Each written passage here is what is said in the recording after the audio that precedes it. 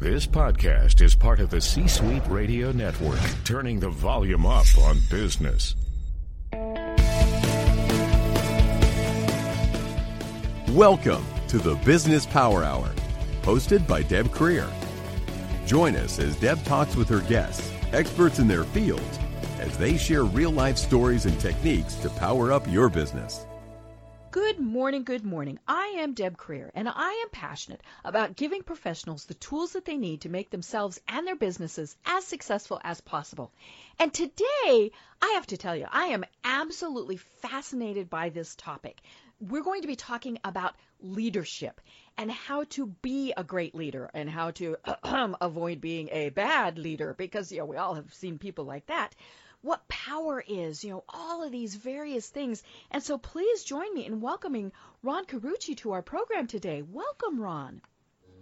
Deb, it's so great to be here. Thanks for having me. This really is something that fascinates me. And it doesn't matter if we're talking about a CEO of a multinational corporation or, the small business owner that has one or two employees, the business leader, that's leading his chamber of commerce, a committee at church, whatever it is. Leadership skills are tricky little beasts is maybe one of the easiest ways to put it. And not many people, not a lot of people, a few people, I don't know how to put this, are actual really good leaders. A lot of people fell into it. A lot of people thought that they were a good leader, maybe not so much. And all of these various things. And so that's why this fascinates me, because obviously we need leaders. And so you are an expert in this industry, predominantly because you have done a ton of research in it. Yeah, well, Deb, it's interesting. Part of what stumbled me into wondering about it so much and writing about it was watching it done so poorly, so frequently. Right. With the best of intentions. And it's not like we're short on knowledge on this topic, right? Google it, go to Amazon. Right.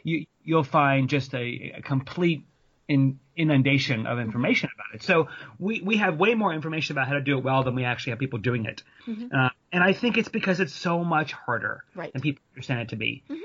The levels of complexity and the messiness of what it means to have to – if we didn't have to lead people, it'd probably be a lot easier. Right. If I could just herd my cats, that would work.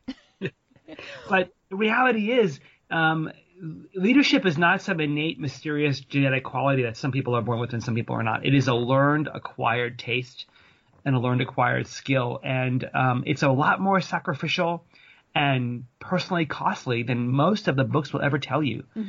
And the broader your influence and leadership reaches, the more sacrificial, the more suffering you're going to do. To do it well, it costs. Well, of course, we leaped right into this, and I didn't give your bio. So let's take a step back and let me do the bio very quickly. So Ron Carucci is co-founder and managing partner at Navalent, working with CEOs and executives pursuing transformational change for their organizations, leaders, and industries. He is also best-selling author of 8 books. He has a 30-year track record of helping some of the world's most influential executives tackle challenges of strategy, organization, and leadership. From startups to Fortune 10s, turnarounds to new markets and strategies, overhauling leadership and culture to redesigning for growth, he has worked in more than 25 countries on 4 continents. In addition to being a regular contributor to Harvard Business Review and Forbes, he has been featured in Fortune, CEO Magazine, Business Insider, MSNBC, Inc., Business Week, Smart Business, and Thought Leaders. Ron led, as we were starting to discuss, a 10-year longitudinal study on executive transition to find out why more than 50% of leaders fail within their first 18 months of taking on the position, and uncovering the 4 differentiating capabilities that set successful leaders apart. So, okay, now that we've got that out of the way and people know why you're so good at this, now we can jump back into the discussion. That sounds great, Deb. So, you mentioned the fact that being a leader is much harder than we actually think it is. And part of that is because when we see a good leader, they make it seem easy. And then, of course, when we see bad leaders, there's lots and lots of criticism that we can heap on them. But tell us a little bit, first, tell us why you decided that you wanted to do this study. Well, it was personal. So I got a phone call from a gentleman who had worked on a transformational project we had worked on in a company. and had distinguished himself in many ways, was by all standards seen as very high potential, a great guy, someone with a long runway who people wanted to follow, great character, great integrity, smart as a whip.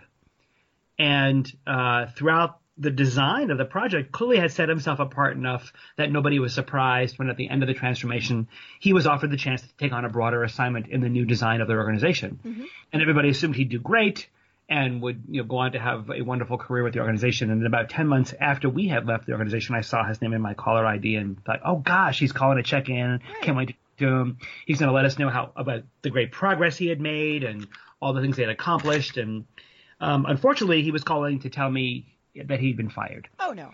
And he was looking for help finding another job. I was shocked. Mm-hmm. I couldn't understand what could have gone wrong. How could we have misjudged his potential so greatly? Well, I barely had time to catch my breath from that call when 2 hours later the CEO called also to let me know they had let him go, and he was angry. And he said, frankly, some of the responsibility is yours for not having better prepared him for the job. And you were just like, eek. Devastated, right? Nobody wants to hear that. Mm-hmm. And so I said, my gosh, can we come back in and sniff around? Can we come back in and try to find out what could have gone wrong here? Because if I'm responsible, I want to make sure I never repeat this. Right. And so that little investigation led us to a 10-year study. Mm-hmm. Because what we discovered was that young promising leader was just one more statistic. We've known for 20 years that more than half of people in his very position of being seen as otherwise extraordinarily promising get put into positions where they're taking on bigger jobs and they fail with, he was under a year. Mm-hmm. And that we've known it for a long time. And the reality is when we discovered in that data just how many landmines organizations put in the way of these leaders, it's a wonder any of them are succeeding. Mm-hmm. And so it was eye-opening. It was sobering, to say the least, to discover that the carnage of such otherwise incredibly gifted, promising, smart, inspiring young people are having their careers derailed and torn apart because they're being put into positions that they're not prepared for, mm-hmm. and no one's getting them prepared. I mean, 67% of the people in our study told us that their organizations gave them no help or support after the job. Right. You're in charge, now go. Right. And good luck and call if you have questions. Mm-hmm. So just atrocious findings that are so unnecessary. These failures are almost all avoidable, and we can do better. I mean, that was our fundamental premise was surely we can do better. Mm-hmm. Right. Well, and you've written a great book. It's called Rising to Power, and you co-authored it with one of your other folks there at Navalent. His name is Eric Hansen. And I loved reading it because there were a lot of true real-world examples in it where, you could easily see yourself in those positions or people you had worked with or, even if it was just somebody that you had heard about. And you're right, so many of the situations can be fixed or alleviated even from the very start. And one of the big things that struck me about the book was, the premise at the very start that so many of these leaders who are failing are young. And there's a variety of reasons for that, but they don't have kind of those years of experience under their belt. And maybe that's because those with years of experience are thinking, ain't no way I'm going to lead that company. But so we're thrusting these folks in there, and they really don't have the knowledge, the mentors, the emotional stability to be able to handle being a leader. And again, it doesn't matter if it's the leader of, the big company, the department manager, whatever it is.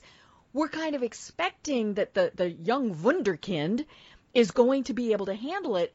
And then we sit back and watch them fail or succeed. And as you mentioned, the majority fail. Well, and the reality is we have these really misguided assumptions, right? So if they're a great salesperson, they'll be a great sales leader. Right. If they're a great engineer, they'll be a great technical leader. Mm-hmm. They in our minds, we sort of bend reality forward and parlay past successes or past talents and assume in our minds, well, that must only mean that as they rise up, they'll just get better and like somehow some kind of good wine. Mm-hmm. Because that's rarely the truth. Right. There are far more effective ways to test someone's potential for a future role, but by looking only at their past track record, that's a dangerous set of assumptions, and you actually set them up to fail. We even do it in the interviews. We say to people in interviews, my gosh, look at these great brands you've built before. That's what we need here. Or, gosh, look at the supply chain you've turned around before. That's exactly our problem here. Or, my goodness, you've solved all these technical problems and built all these technologies. My gosh, we need those same solutions here. And in saying those things, what we are conveying to these leaders is you have a recipe. You have a formula. We'd like you to take that formula and apply it here. So you've given them permission to ignore the context of their environment, to ignore the situations around them or the conditions around them, and simply come back in and mindlessly slap on what they've done before to the environment that they're in. But of course, when that begins to not work, they just slap harder, and the organization just begins to back away. Right. And in honoring their track record, you are setting them up to fail by helping them ignore the reality that they have to adapt as much of themselves to the environment as they have to change in that environment. But they come in with this mythical mandate to come in and be the hero and be the savior, and so they believe that's what's required of them. Right. Well, and it's funny because you used the word recipe in there, and my first thought was we expect them to do that recipe with totally different ingredients. And that's in, whether it's in the same company because maybe you got promoted or in a different organization, we think, well, you did do it here, and so we're going to expect you to do it there, and we have different people, different resources, a different product, so many differences, but well, you did it before, so why can't you do it now? Right. And there must be something wrong with you, or we get to that infamous statement that makes me crazy when I hear it. Well, they just weren't a good fit. Right. That's just a code for a poor excuse for we're not going to take responsibility for our part of this failure. And when the reality is that, leadership is not like making a souffle.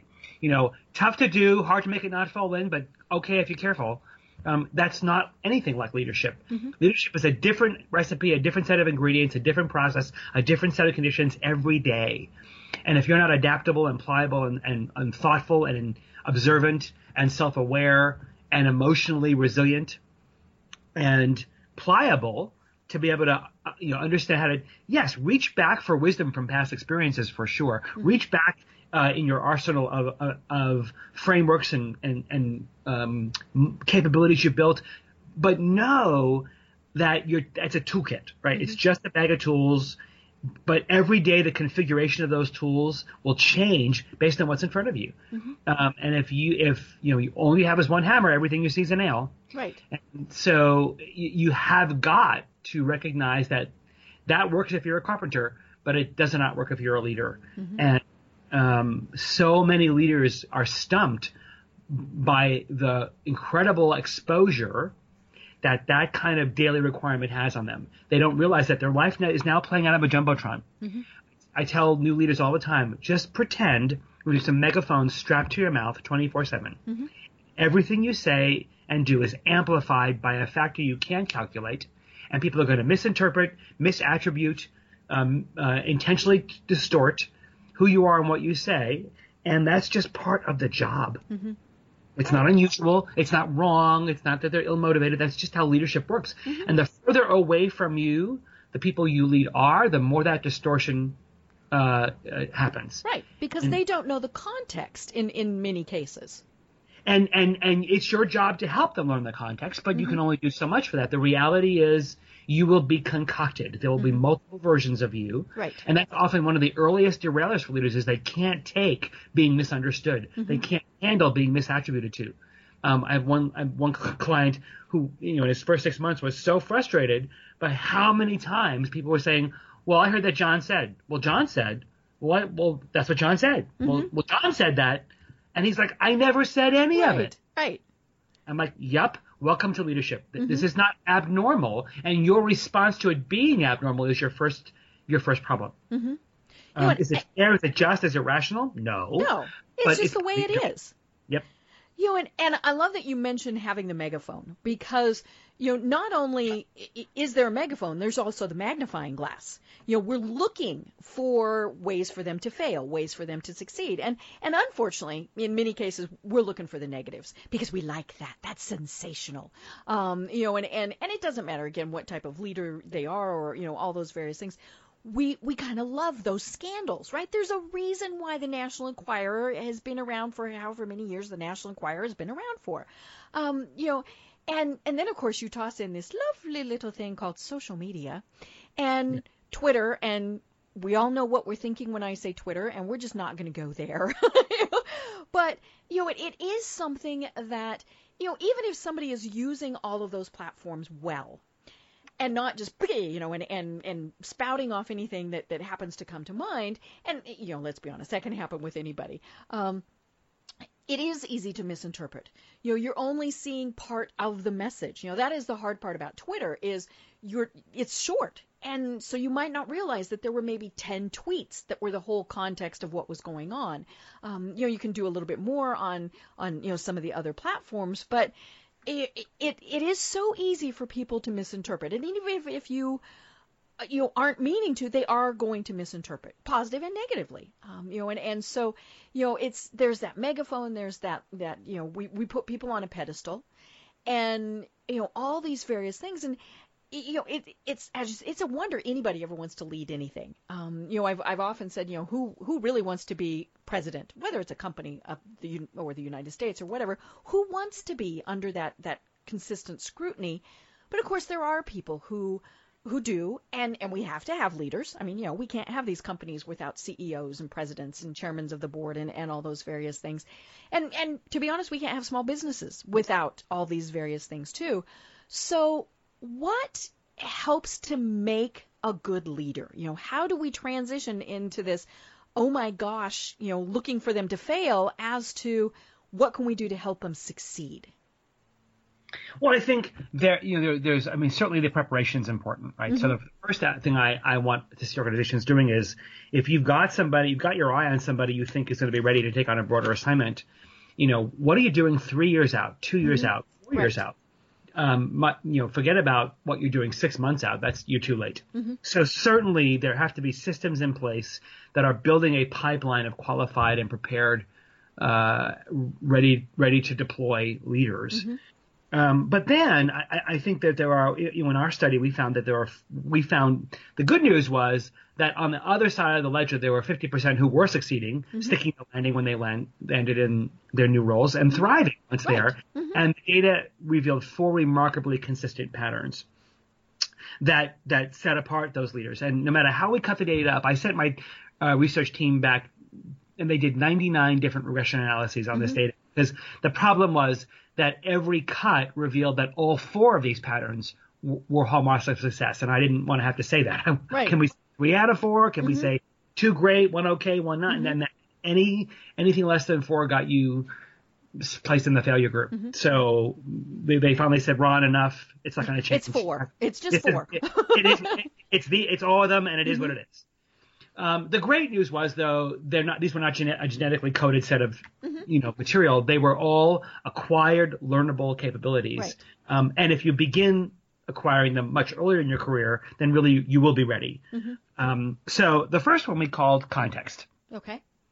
So these were the leaders who could read the environment around them, who could ask questions. They cultivated curiosity. Mm-hmm. They went in not assuming that they had an answer that needed to be imposed, but they mm-hmm. had better questions. Mm-hmm. They knew that the environment had to change them as much as they had to change in it. They did not mm-hmm. assume that their answer was, coming down from the mountain with tablets. Right. They watched trends on the horizon. They watched industry disruptions. They knew their customer segments. They understood what their customers wanted. They understood how their company made money. Mm-hmm. It's astounding how many leaders cannot tell you how their companies make money mm-hmm.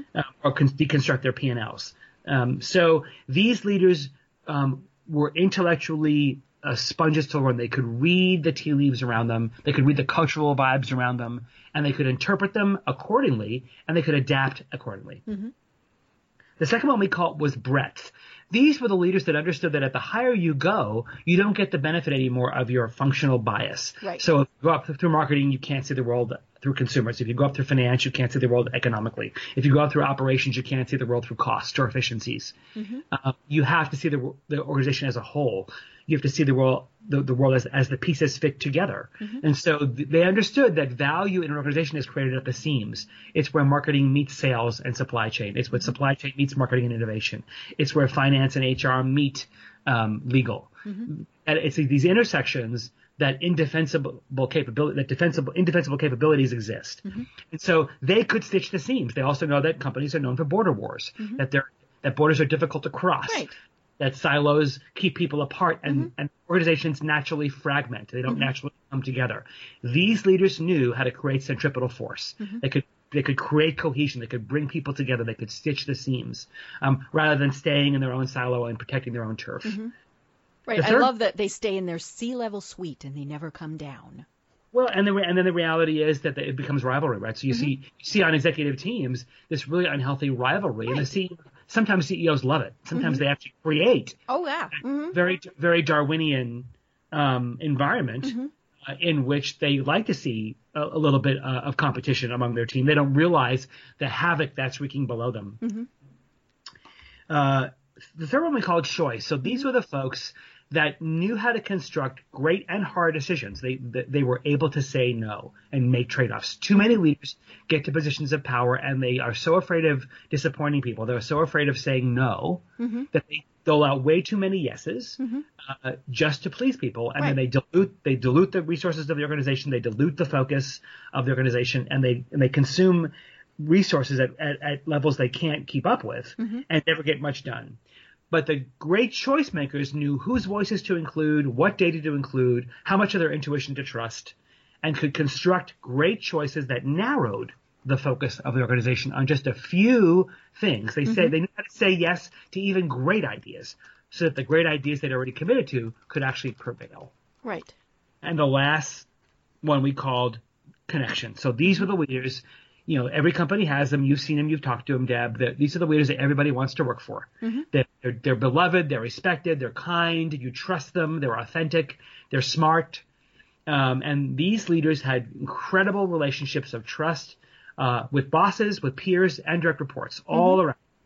And one of the key distinguishing factors of those relationships is that they intentionally prioritized their relationships by those they could help succeed. They weren't out to build a network of people who could help them or to be on the take to say, who do I need to get things from? They were intentionally out to seek to make other people succeed. They worked to put people's priorities on their agenda. They worked to invest in people's development and give people opportunities to shine.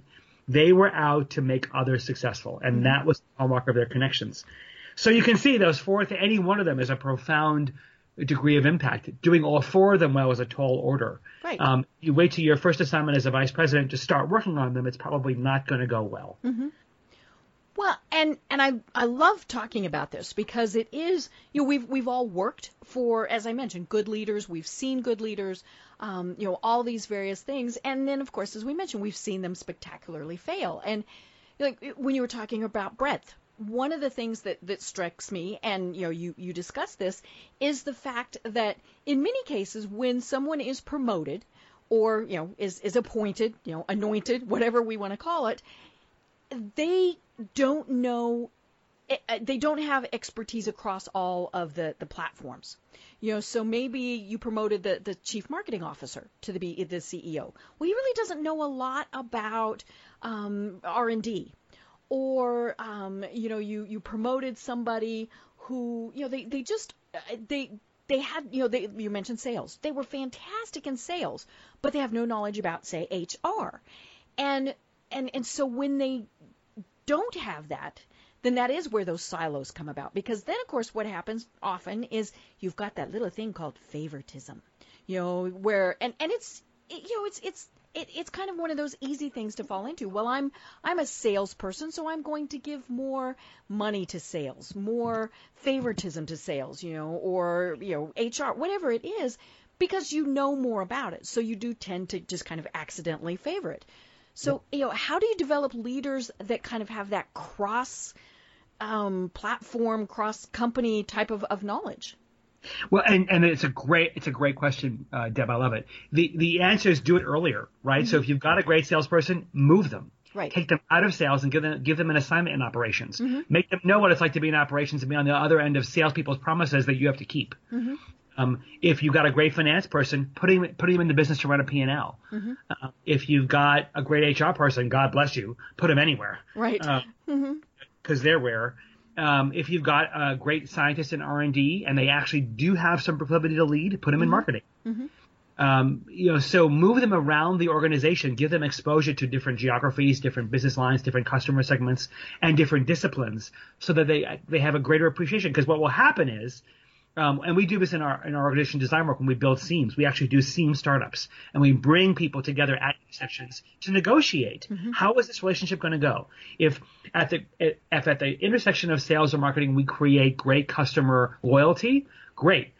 What is it you do? What is it we do? How are we going to do it together so that customer loyalty prevails? And you begin to help them see the greater outcomes, the greater indefensible capabilities they have to create together, and make them loyal to that. It changes how they do their job. If you just make people go spend a day in the shoes of somebody who has to rely on you in that department and just watch, you do your job differently. Right. And so you can begin to broaden those experiences before you promote that executive, before you give them a chance at the top. You can break down those functional biases, right? So even if the sales leader who gets promoted, in your great example, isn't overtly giving resources or money to the sales department, they're going to see at the very least, they're going to see the world through a top line revenue view, right? They're not going to manage costs and expenses naturally. Right? An operations person is going to look at the bottom line and not worry about top line growth.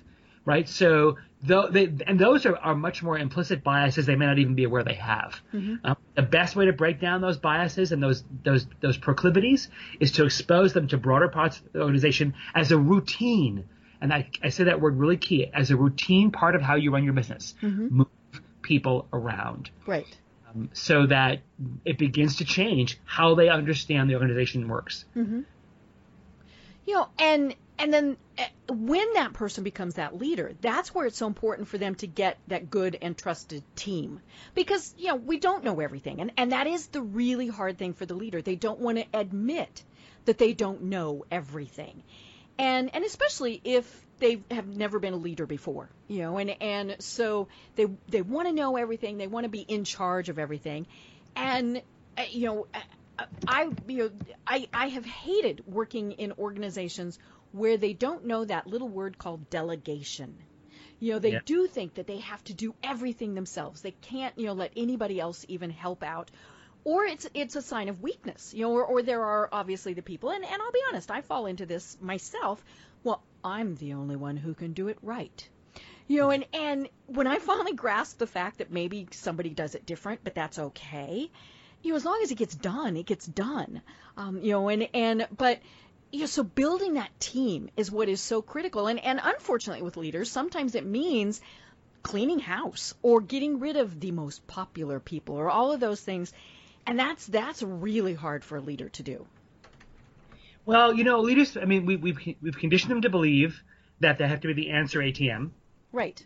That your job is to have answers, not questions. We've also conditioned them to believe that they have to be indispensable. The way to become indispensable is to not let go. So that's why one of the reasons why you see so many leaders rise up and take the jobs that they were doing with them. Right. And they struggle to take on the job they were given. Yeah, they're still the chief marketing officer or whatever. And it's because, and of course, the excuse that you point out is, well, they're not ready to take on what I was doing. So I'm going to. And I know how to do it best. And if you dig up underneath it deeply, the real issue is they're not doing it like me. Oh yeah, and I'll be honest, that is me. When I have led projects, led teams, there are times where I really have thought, but they're doing it different, and that's not right. Well, no, it was just different. And it's really okay. But most leaders don't understand that that's actually okay. Right. And sometimes it was better. Holy schmoly. Right. And actually the answer was better. So leaders have to be trained and conditioned to know how to let go, how to be gratified by the job they've gotten, not by the job they used to do. because they were so good at it. Mm-hmm. And now you have to learn to be gratified by a very different set of outcomes and a much more ambiguous set of outcomes and a set of outcomes that takes longer to get. Mm-hmm. It's a different time horizon, and that's often tough to acclimate. That your sense of contribution is now changed. Mm-hmm. What gratifies you and what makes you feel satisfied and gratified by seeing your impact in the world is going to have to change. Mm-hmm. And that's difficult for leaders. Right. The other thing that's hard is that we know today that leaders start distrusted, mm-hmm. right? They got the job because. The National Enquirer may be print fiction, but the reality is we've seen plenty of real scandals about mm-hmm. leaders who are abusive and harmful and self-interested. And so we go into leadership relationships already being distrusted by the people we lead. And so we feel like to earn their trust, we have to look smart, be right, be credible, and we think that credibility is earned on the wrong terms, mm-hmm. right? And so we actually further erode credibility by going about trying to earn it in ways that doesn't. Mm-hmm.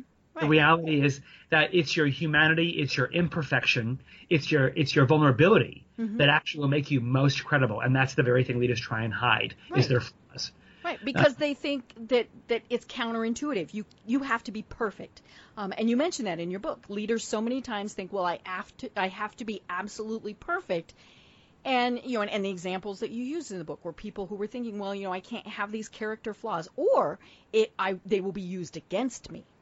Right, somebody will actually come after me and cause me to stumble and mm-hmm. Want to see me, fail. And you know what? Sometimes that is true, mm-hmm. but that's not a reason to hide, right? Hiding is the most dangerous place you can have because once you hide, you're isolated, mm-hmm. and now you're not building the support of the organization, and they don't know you, and they're less likely to trust you. Right. Well, and when you hide, one of the things that happens is communication stops, and right. We've all heard that we love or we hate a vacuum, and so when there isn't information there, then we make it up. Yeah, I was with an organization one time where we knew that they were going through some big mergers and some big acquisitions, and they just weren't ready to tell us what was going on because there were a variety of reasons, not the least of which they were publicly traded companies and all sorts of legal things. Plus, they just wanted to make sure that their ducks were in a row.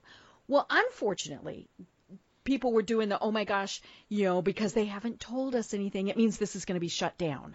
Or, he doesn't know because he's going to be fired. And that lack of communication, everybody just made everything up. And it was almost always incorrect. Oh, absolutely. People catastrophize so brilliantly. Right.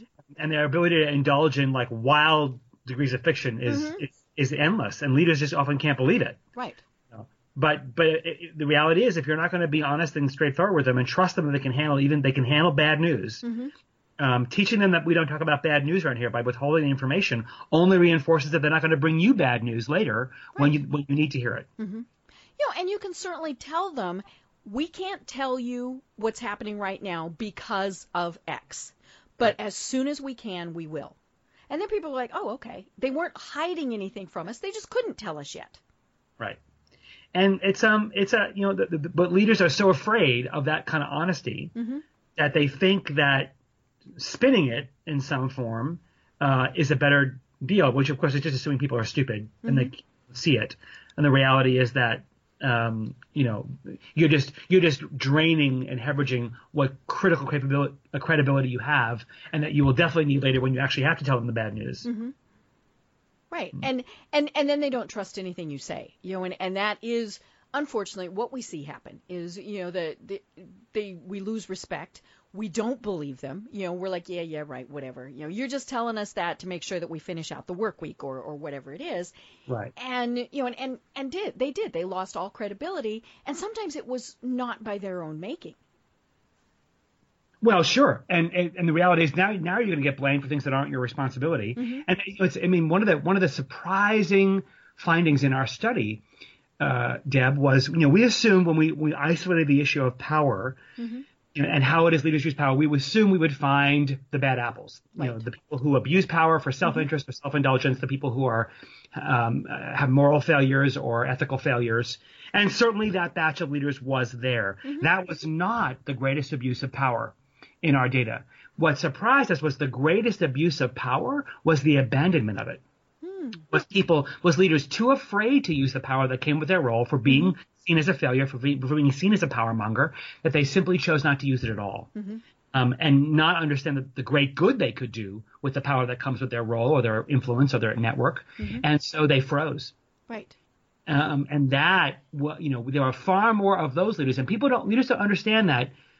We think that the abuses of power, the manipulative, coercive use of information, the blackmail, the I scratch my back use, the politicking, the extreme misuse of resources for self-interest. We think of that as the National Enquirer headline material, as scandal. And we think of the other side of the ledger, the abandonment of power for self-protection, as, oh, that's just a skill gap. Or that's a quirky character flaw, so they should probably grow a spine a little more. And we excuse that side.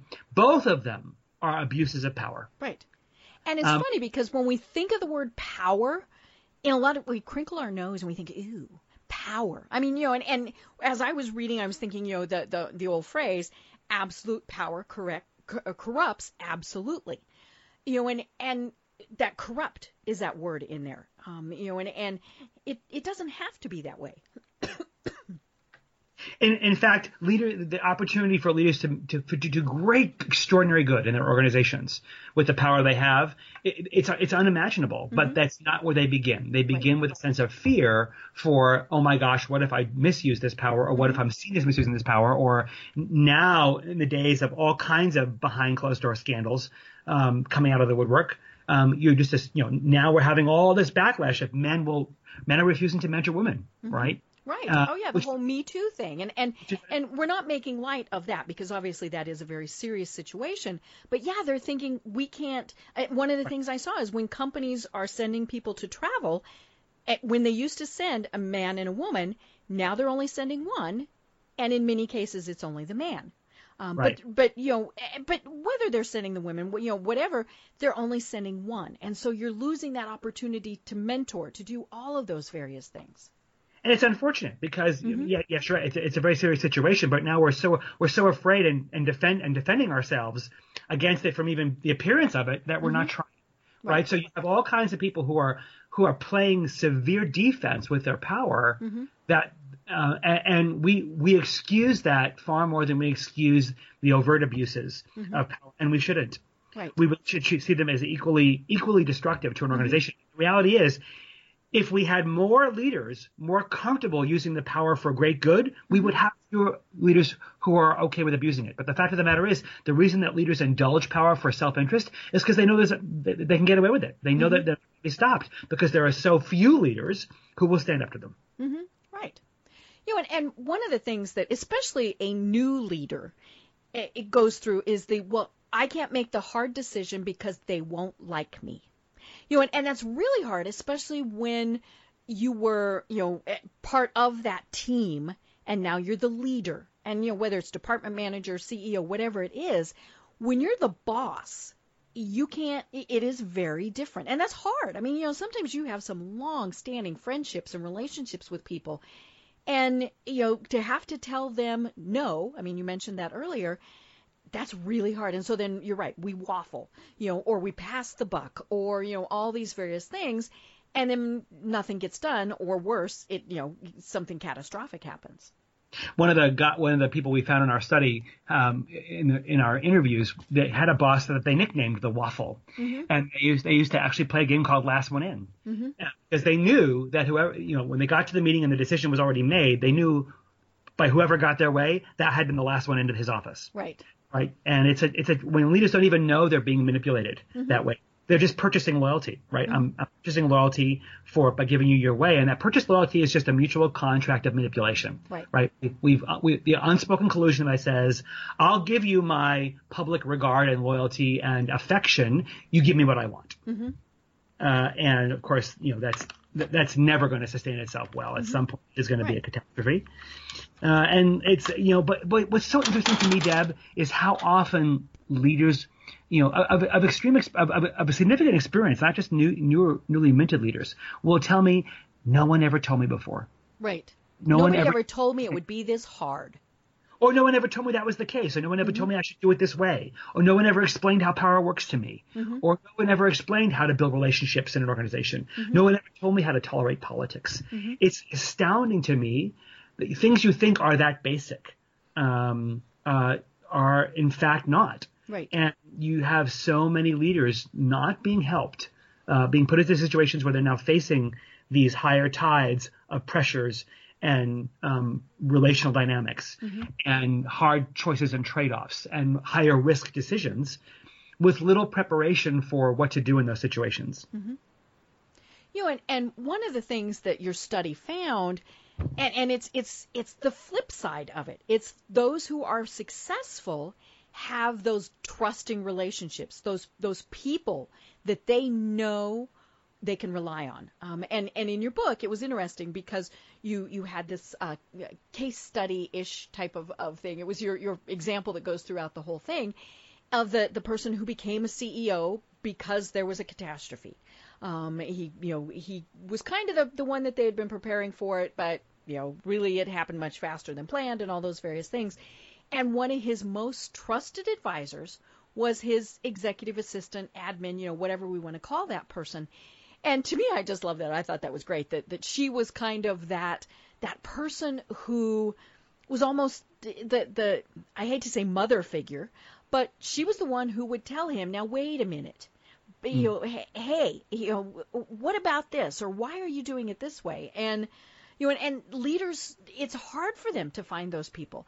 Maybe they're outside the company. I mean, because, speaking of like a mentor or somebody like that, but it is, if you can't trust the people that work for you, then you have nothing. And they might not respect you and all these, actually they better respect you too, but you need to have those trusting relationships or you're not going to be successful, because it comes back to what we were saying before. It goes to the silos, it goes to the backbiting, it goes to the, he only did it this way because type of statements. If you're a leader of a company of 3 employees or 10 employees or, however many people are in your life, if you haven't got a set of eyes on you, we're as human beings, we're just bad observers of our own reality, right? We're not going to see objectively. We're going to see ourselves in context. We're not going to, we can assume our good intentions are having the impact we want them to have. We can assume that, which we should never do. And so if you haven't got a set of people around you who are going to tell you the truth,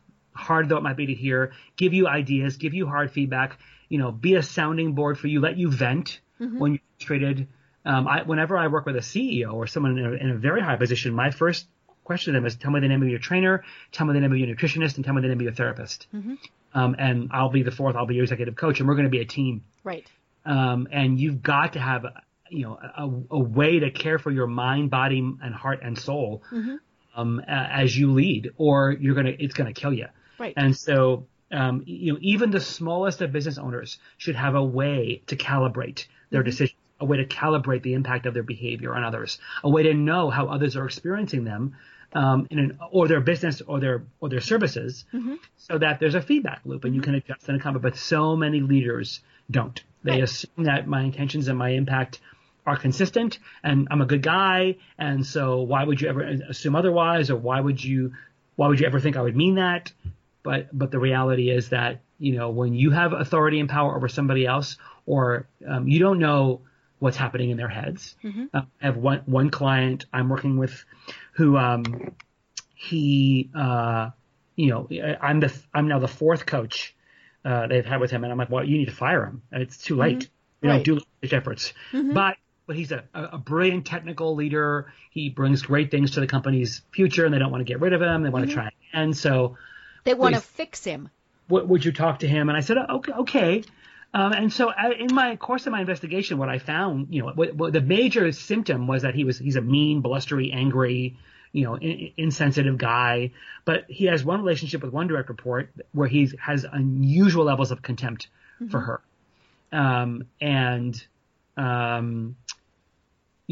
So as I'm hearing the stories, it's really horrible. And I'm like, well, this is obviously transference. Obviously, she's triggering him in some way, that she represents something in his life and his story that keeps coming up. And this was the first anybody had ever raised that issue. And of course, as we dug up, we found out who, and we found out what trigger she represented and what she was raising in him and why he was responding the way he was. But no one had ever, and 3 other coaches, nobody had ever raised the issue that this was not just him waking up in the morning deciding I'm going to try and be as abusive as I can to my team and this person, that there was some other force at play. Right. So, enter little old me to say, well, gosh, I think what's going on here is this. Can we go down that rabbit hole and check it out a little bit and to uncover the fact that there were much deeper issues there, and now they can go about fixing the relationship, and he can be much more mindful of the narratives that have to be reset in his head. But it's really important work. But how many leaders are going about their days with carnage and a wake of bodies behind them because nobody's helping them calibrate what's triggering them, what's eliciting certain behaviors? I mean, we all have tapes in our head where we say to ourselves, I'm going to stop doing that. Why do I keep doing that? And then that other voice is because you're an idiot, because you're stupid. Right. And we self-degrade ourselves. Or I thought I'd stop that. Well, when you ask yourself, why do I keep doing that? There's a reason. Right. It's not some random occurrence. There are patterns. There are narratives underneath that are narrating the world around you and telling you that that's the behavioral choice you should make, even if it's out of your control. Right. It's in your it's in the limbic part of your brain where you don't get to always control that stuff. And so if no one's helping you sort through that material, you're going to just keep doing it and keep leaving carnage behind you. And at some point, somebody will hand you the invoice. Okay, it's now cost you your career. Right. It's so unfortunate. It's so avoidable. I've seen so many entrepreneurs who start businesses who are not prepared to scale and grow them because they don't know the questions to ask. And they just think grit and determination and the sheer force of their will is going to prevail. And of course, all they do is wreak havoc. And when they get somebody's money in their hands and they go from 10 people to 100 people, it's just more havoc. But they haven't learned to scale and prepare the businesses they're growing because they haven't calibrated themselves. They just had a good idea. Right. And it comes back to that thought process that I'm the leader. I have to be alone. I'm the king, the queen. I sit up on that throne by myself. And it's especially hard for people like me, entrepreneurs, small business owners, because, we don't have that. And I have a couple of my close business associates who are the people who will say, you screwed up, and I might not want to hear it. I mean, we don't want to hear that, but I trust them, and I know that they're doing it in a way not to hurt me, but to help me. And that's very hard, especially when you are a leader of something that's bigger and bigger, to find those trusted people that can tell you that. And sometimes it's a spouse. Sometimes it is your executive assistant, your vice president, your business coach, your trainer, your therapist, whoever it is. But we need those people who give us kind of that reality check, maybe is the easiest way to put it. And often leaders don't know who to ask. They join small business networking things, or they'll Google coach, which is a dangerous thing to do. Oh, yeah.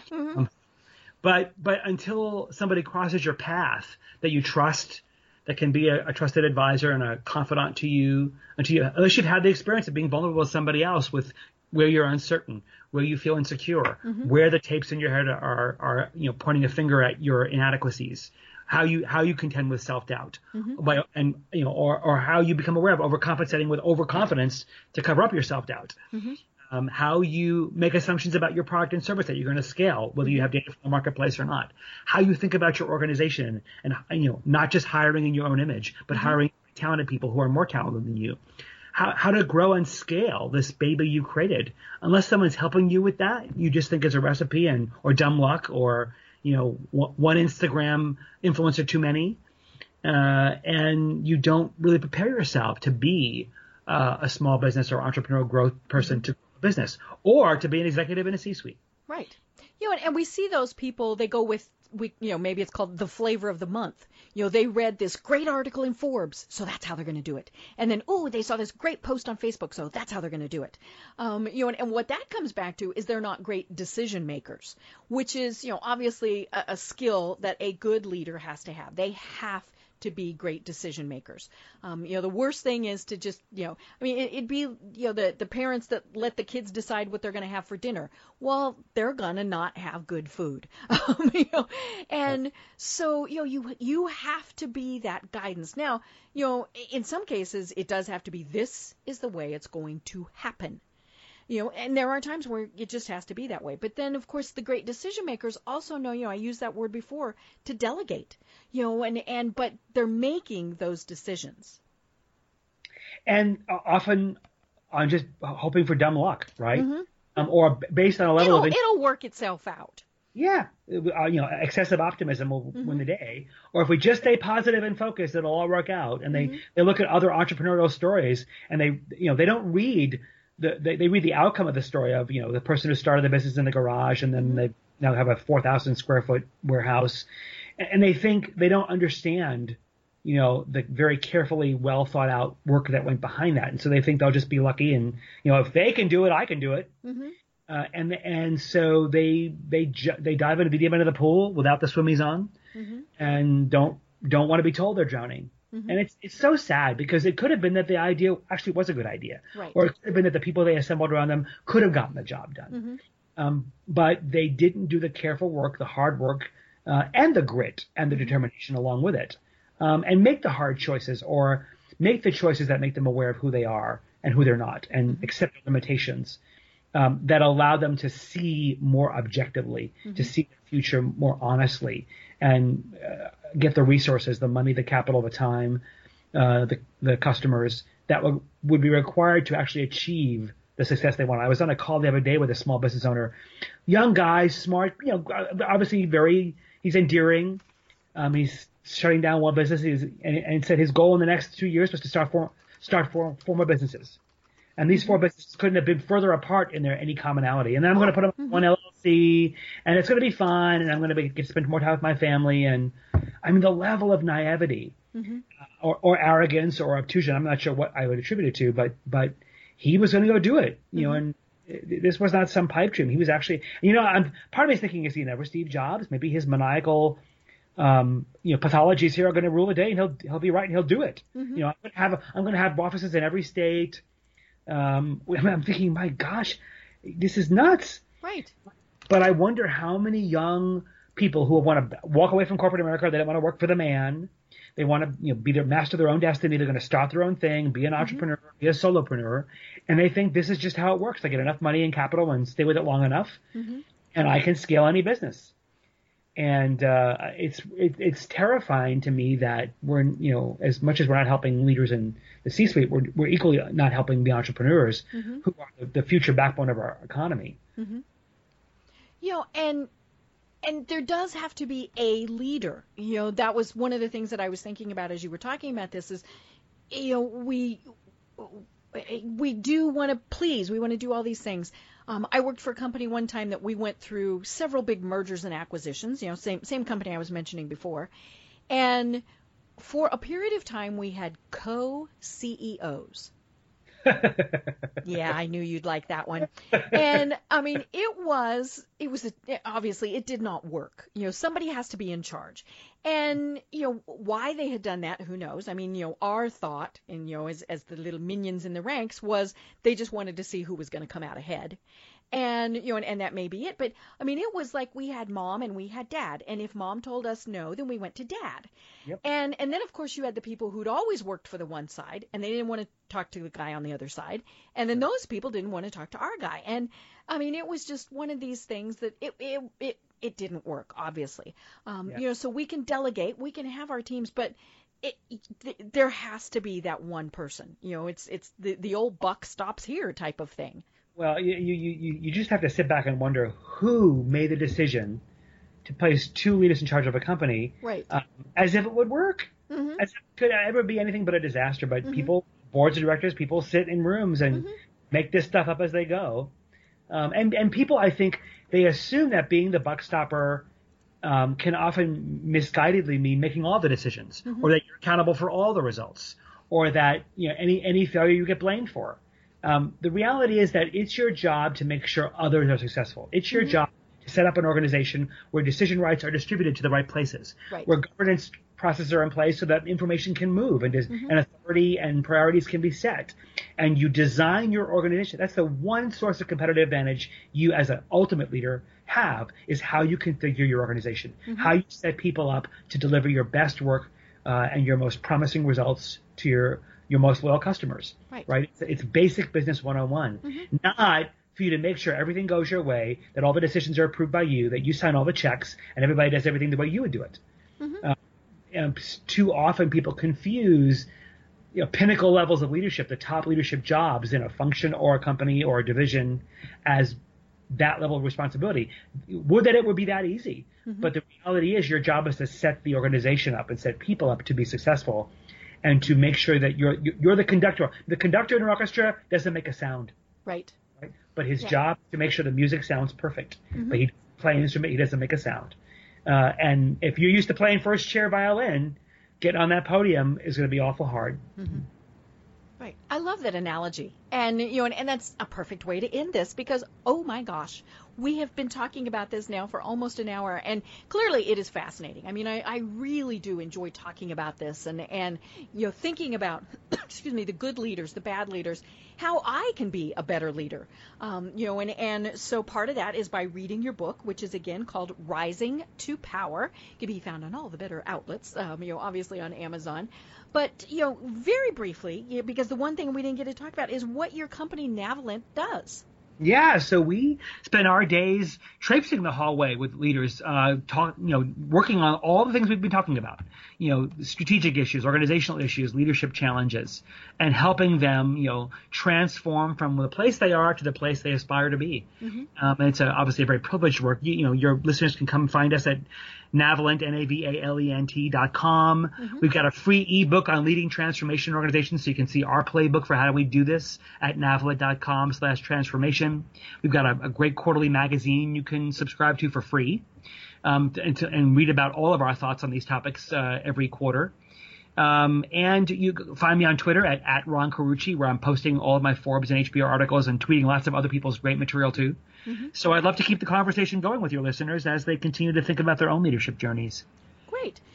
And again, this isn't just for the CEOs of the big multinational corporations. It's the head of the volunteer committee. It's the department head, the small business owner. The leader of your chamber, your business association, all those various things.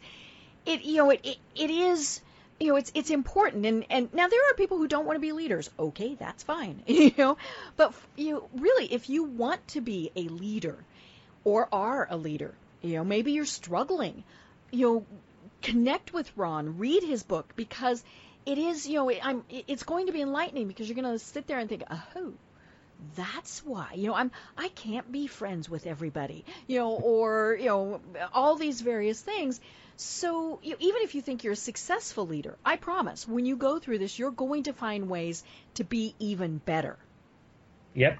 And I hope your leaders will join the conversation, listeners will join us in the conversation, and we can help them find ways to be the better versions of themselves, whether they're leading a family, or, leading a nation. Right. So do you have any last words of advice? We've got about a minute. The one thing my mentor once told me a long time ago, she's still my mentor, but she said, nothing is irrevocable except death. So remember that you get do-overs. Don't hang back. Don't be afraid of your power. Don't be afraid of influence. Don't be afraid to find your voice. You may skin your knees, but if you're leading other people, you're leading a family, or you're teaching in a classroom, and you have levels of influence, you can do great good with that influence. And try. If it doesn't go well, try again. But you are in a position where you can impact the lives you can change the world for somebody. You should. Right. Well, Ron, this really has been absolutely fascinating, and I hope to have you on as a guest again. I love it when I have repeat guests, so be more than happy to have you on again. But until then, I'm Deb Creer. I've been having a great time talking with Ron Carucci. And until next time, everyone have a great day. Thanks for listening to the Business Power Hour, hosted by Deb Creer.